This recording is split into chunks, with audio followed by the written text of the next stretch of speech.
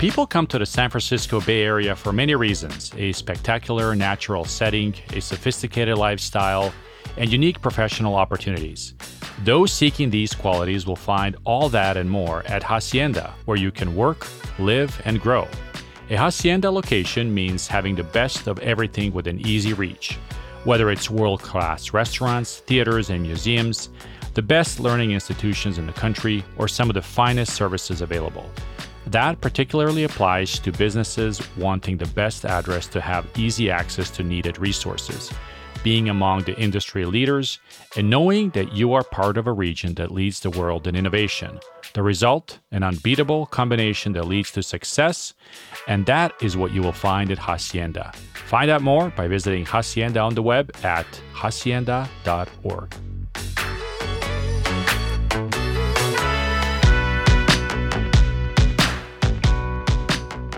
Today's conversation takes us to Los Angeles, where we talk to Hal Paul, the head of West Coast acquisitions at Haven Capital.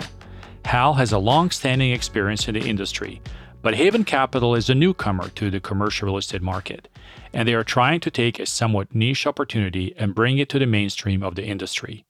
How Haven Capital is looking to do that is the subject of our conversation, as well as a perspective on the different food groups of an industry that seems to be recovering with great speed. Hal, good afternoon. How are you? Great, Vlad. Thank you for having me. Yeah, it's my pleasure. It's my pleasure. Where do we find you today? Where are you? I am in my office in Los Angeles, California. Excellent, excellent. And I know the state has been slowly opening. Are you guys in the office? Have you guys been in the office for a little while? I'm in the office in an office suite on the West Coast in Los Angeles. The rest of my team is primarily in the New York area, and they are not quite back into the office, but we are hoping that should happen shortly. Hey, but Hal, just like, everything cultural sort of starts from the West and moves East, maybe, this is one of those things as well, right? Is they'll learn from us and how things should be done on the West Coast, perhaps, right? One can only hope. Exactly. Excellent. Well, Hal, tell us a little bit about, yourself and how your, winding road of your career got you to Haven Capital. Who is Haven Capital also? And just a kind of an overview as an intro for our listeners. Sure. I've been in the commercial real estate or real estate finance arena for the entirety of my career. I joined Haven Capital in late March.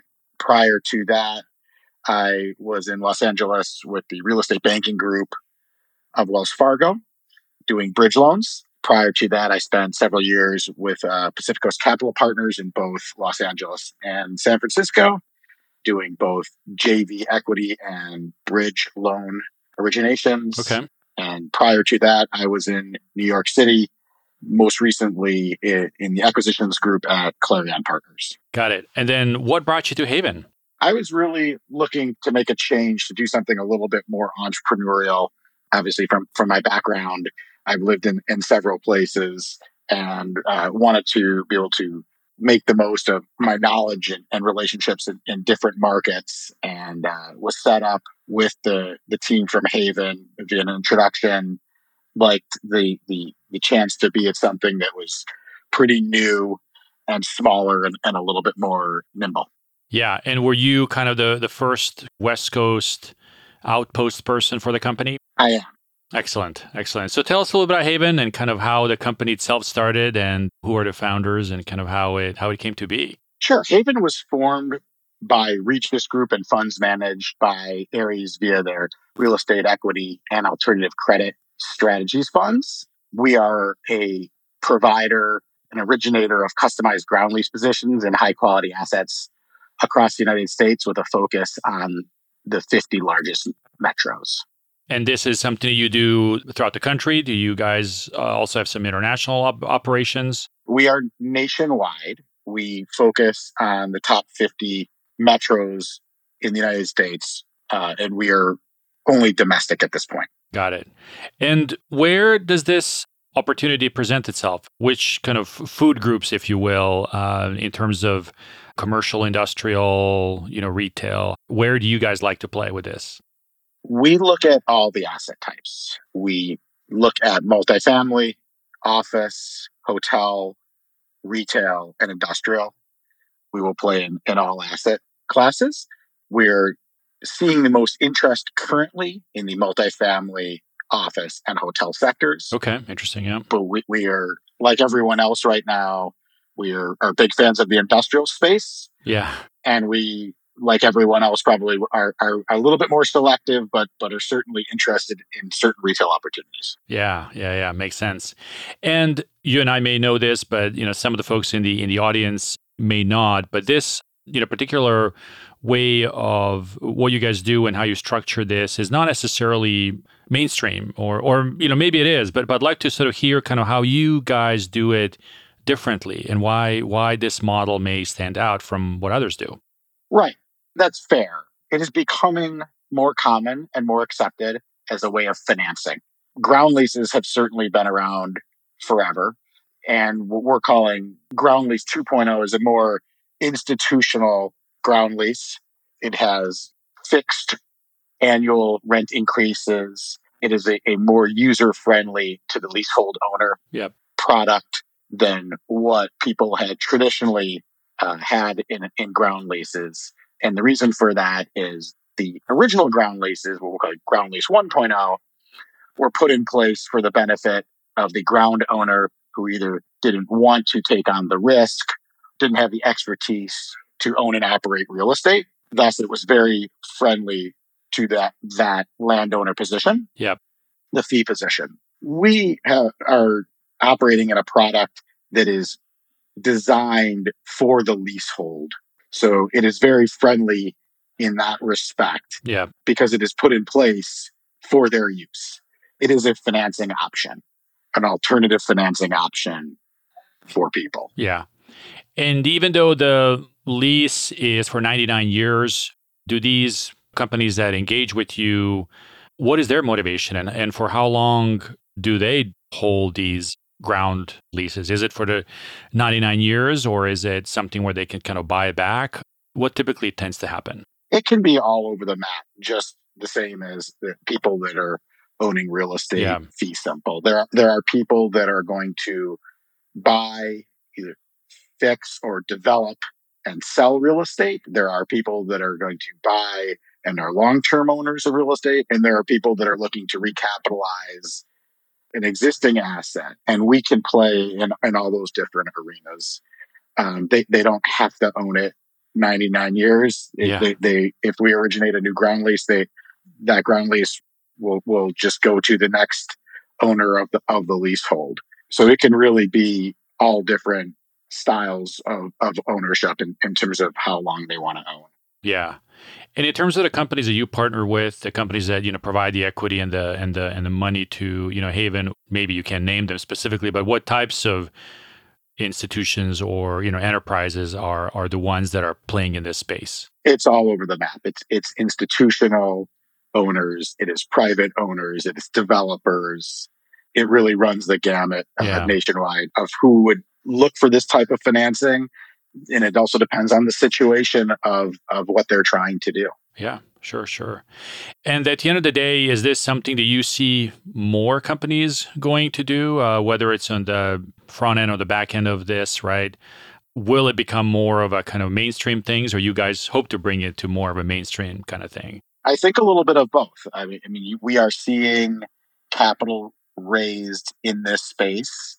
And as we and others that do what we do are more successful each and every time, it will mean that someone is more familiar with it. A borrower, if it's a first-time borrower, gets familiar with it. A broker that might be involved is seeing it. A lawyer that's on the other side is seeing it for the first time. So each and every time that a transaction like this is consummated, the market is going to be easier and more accepting of the product. Yeah.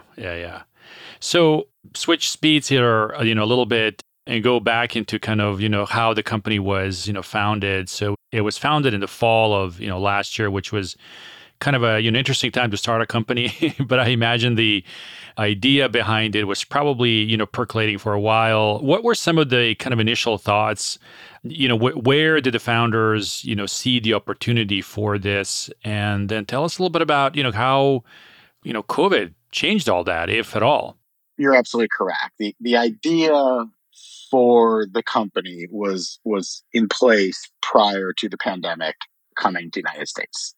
Then the company was launched in fall of 2020 officially during the pandemic and continues to right now operate as we are hopefully getting to the end of this pandemic. Yeah. But the company certainly was not started as a response to COVID. I think just like everybody else, it's just posed a set of challenges, maybe a little bit more for us because we were starting a company Right. during COVID versus just operating a company. People were hired and started and commenced working all during COVID.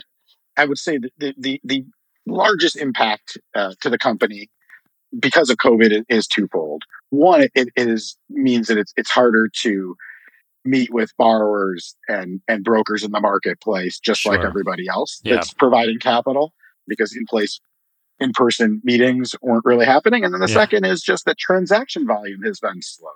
So that's less people buying and selling and less people looking to capitalize projects.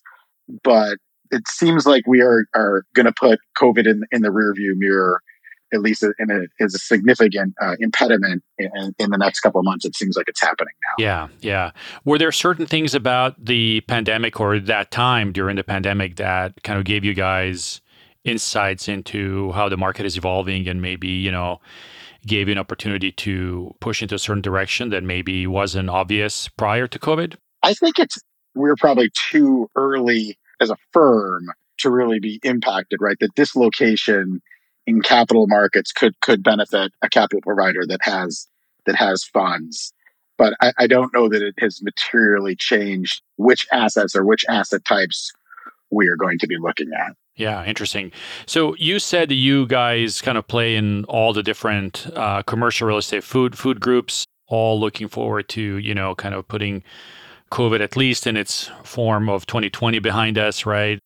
We have noticed, on our end, and we covered the entire West Coast in terms of, transaction volume, that things have picked up. Two of the food groups that you certainly mentioned, the multifamily and office seems to be picking up in terms of, transactions and interest. Hotel is kind of interesting because some are doing okay, but some are also going through some financial issues. Tell us just about kind of like, how are you seeing overall the industry coming out? And maybe the way to sort of do that is through kind of what you're seeing in multifamily, what's in office, what's in industrial, and so forth, right? I would love to get your kind of perspective on where the market is right now as we speak here in mid-June of 2021. Right. I think what you said is correct. What I think is a little bit different than I've ever seen in my career is the health of different asset classes do not appear to be, at least right now, all in sync. Right. Normally, real estate will ebb and flow with the economy or things get Yeah. overbuilt. But here you have different asset classes that are performing extraordinarily well and some that are not. Yeah. And it's a little bit all over the map. So we are seeing a lot of interest in the multifamily space, and including ground up development. We're seeing that and an interest in our product in that space. As people are getting back to work and think that, especially in a lot of the markets that we're playing in, that we're under housed to begin with, and those fundamentals were there before the pandemic and will continue to be there and make that attractive. Office is coming back. I think like everyone else, there's going to be a little bit of wait and see as to how that performs and when are companies A, going to get back in the office, and then B, when are they going to start growing? Yeah, right. And you're going to see a little bit of maybe differentiation between kind of suburban office and more CBD office. Hotel, I think, is really split along the lines of, are you more of a business hotel or are you more of a leisure hotel? Leisure seems to be back. I think your people have been pent up for the past year and a half, and they're going to want to travel, especially domestically, as that becomes easier. I think that the convention business and whatnot, and business travel is going to be a little bit slower to come back. Industrial continues to be extraordinarily attractive and extremely healthy, and retail, the pandemic probably sped up some issues that we're already seeing and struggles that retailers were already having. Yeah, yeah. And I think a lot of that depends on what type of really retail you're talking about. Are you talking about, tertiary market or more rural malls? Are you talking about infill major market grocery anchored strip centers or someplace in between? Yeah. What's interesting, what you said about this is that some sectors of the industry seem to be performing, well, others are kind of not quite there yet. It comes to mind that, maybe in the last decade we've been spoiled that every sector of the industry performed really, really well. My understanding from folks that have been, around for a while is that, that is not that typical. Usually you'll have, office doing well or hospitality doing well. And I think in the last decade and sort of the last cycle, everything did really, really well, right? And so maybe we are returning to some kind of a normal. I don't know, right? We'll see. We'll see. We will see. It was a long cycle too, right? So I Exactly, think right. that's right. Right. So if you joined the industry like in '09 or '08, you'd think that's how the world works, essentially, right? That's right. Yeah. So interesting about all of this is that as I look at the map and where you guys are playing, and it is all over the map, but are there certain markets that you guys perceive in the last cycle, at least, one of the big things was every market wanted to sort of add kind of a tech component to it, right? Because that's where the growth for the jobs and housing came from. Do you still see some of that kind of being the main driver, or are there other industries that are also emerging that can really drive a local economy? I think it's both. I think people are always going to be drawn to job growth. Obviously, sitting in Los Angeles, I'd be remiss if we didn't talk about content generation. Right. Right. That has been a large driver in LA. It has been and will continue to be. We've seen studio developments and conversions, and a lot of the office space That's right. absorption Yeah. will be coming from people in the streaming arena. So I think there's certain markets where you're seeing more health sciences drive in my region. That would be more the San Diego and San Francisco market. Yep. Yep. And obviously there's a handful of others nationwide. So I think there can be and are other industries that will help drive growth. Yeah. But from your perspective, and you said you were focusing on about 50 metro markets around the country, taking out some of the obvious ones, the top 5 or 6, like, New York and Southern California, Northern California, Pacific Northwest, and so forth. Are there others that are emerging that you think are kind of, interesting at this point? We will look at like we said about the top roughly 50 major markets. So for my territory, we're certainly looking in Phoenix. We're looking in Denver. We're looking at the Pacific Northwest. We're looking at San Diego. We will go to Salt Lake City. Yeah. We are looking obviously up and down the East Coast, DC, New York, Boston. We are looking at suburban New Jersey. We are looking at South Florida. We've seen some interest in for our product in the Midwestern markets, which are not known for their growth. But remember, we're a finance provider and we're a relatively low leverage product as well. So some of those markets can be attractive as well. Yeah, makes sense. As you look at what's kind of gone on over the last, 18 months, obviously this impacted every industry, including yours as well. Were there any things about kind of what's transpired that, surprised you, but both from kind of a, positive but also negative point of view? Personally, I would not have predicted that we go into a pandemic that is causing a recession and that home prices jump dramatically. Yeah, to me, that right. that was Right. is and was the most surprising aspect. And certainly people are experiencing that in Los Angeles, and we're not the only market, right? So that is, I don't know that interest rates are lower, but I still don't think that had I known that interest rates were going to be where they were, that I would have been able to predict or project that with the amount of companies and job losses and just the level of uncertainty.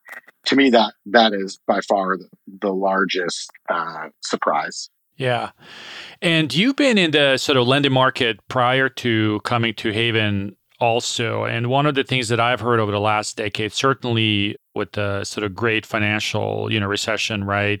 There was a lot of supply of money coming into the market. And I just remember people, for the last decade saying inflation is coming, inflation is coming. It never really came. We are seeing some signs, some inflammatory kind of signs coming through certain areas, although it's still uncertain whether they're transitory or actually going to be sustainable. You've worked in lending, you worked with this before. How do you read kind of where that world is heading now? I would never want to predict inflation. Sure. I mean, I won't put you that much on the spot. Yeah, but just in terms of are you still comfortable? Do you feel that the economy is kind of on the upswing, so we don't have to worry about it maybe as much as some folks seem to think? I think that most people would think that we are going to have some level of inflation that is in excess of what we were seeing before. Right.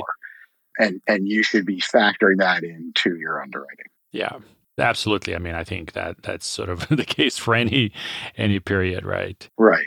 As you look at kind of what's transpired over the last 18 months or so, you're at an entrepreneurial place, company that just kicked off. As you look at times of challenge or sometimes times of opportunity also, right? What are some of those things that you guys as a company are thinking about that might help you in the next cycle? Yeah, I think that we are taking the time to inform the market of the product and the company. I think that at times where there is dislocation and there's a lack of money in a space, that always benefits any capital provider, and that should benefit us as well.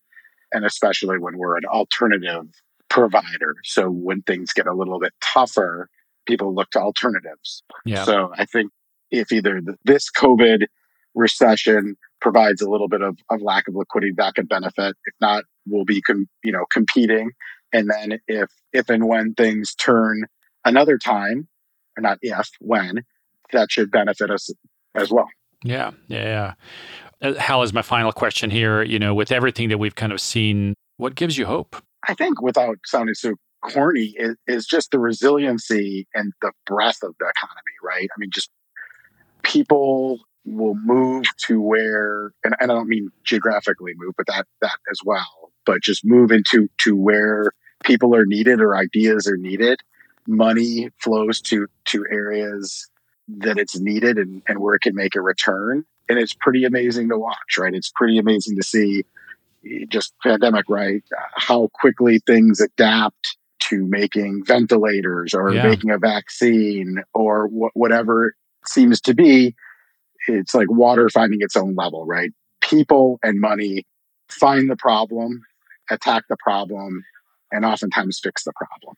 So I think that's always pretty amazing. And I think it's been in sharp relief seen during this pandemic. Yeah, very interesting. Hal, appreciate you taking the time to speak with us. Tell us a little bit about Haven and what you guys are up to. Best of luck in this year and into the next cycle. Vlad, I appreciate the time and welcome the opportunity to speak with you.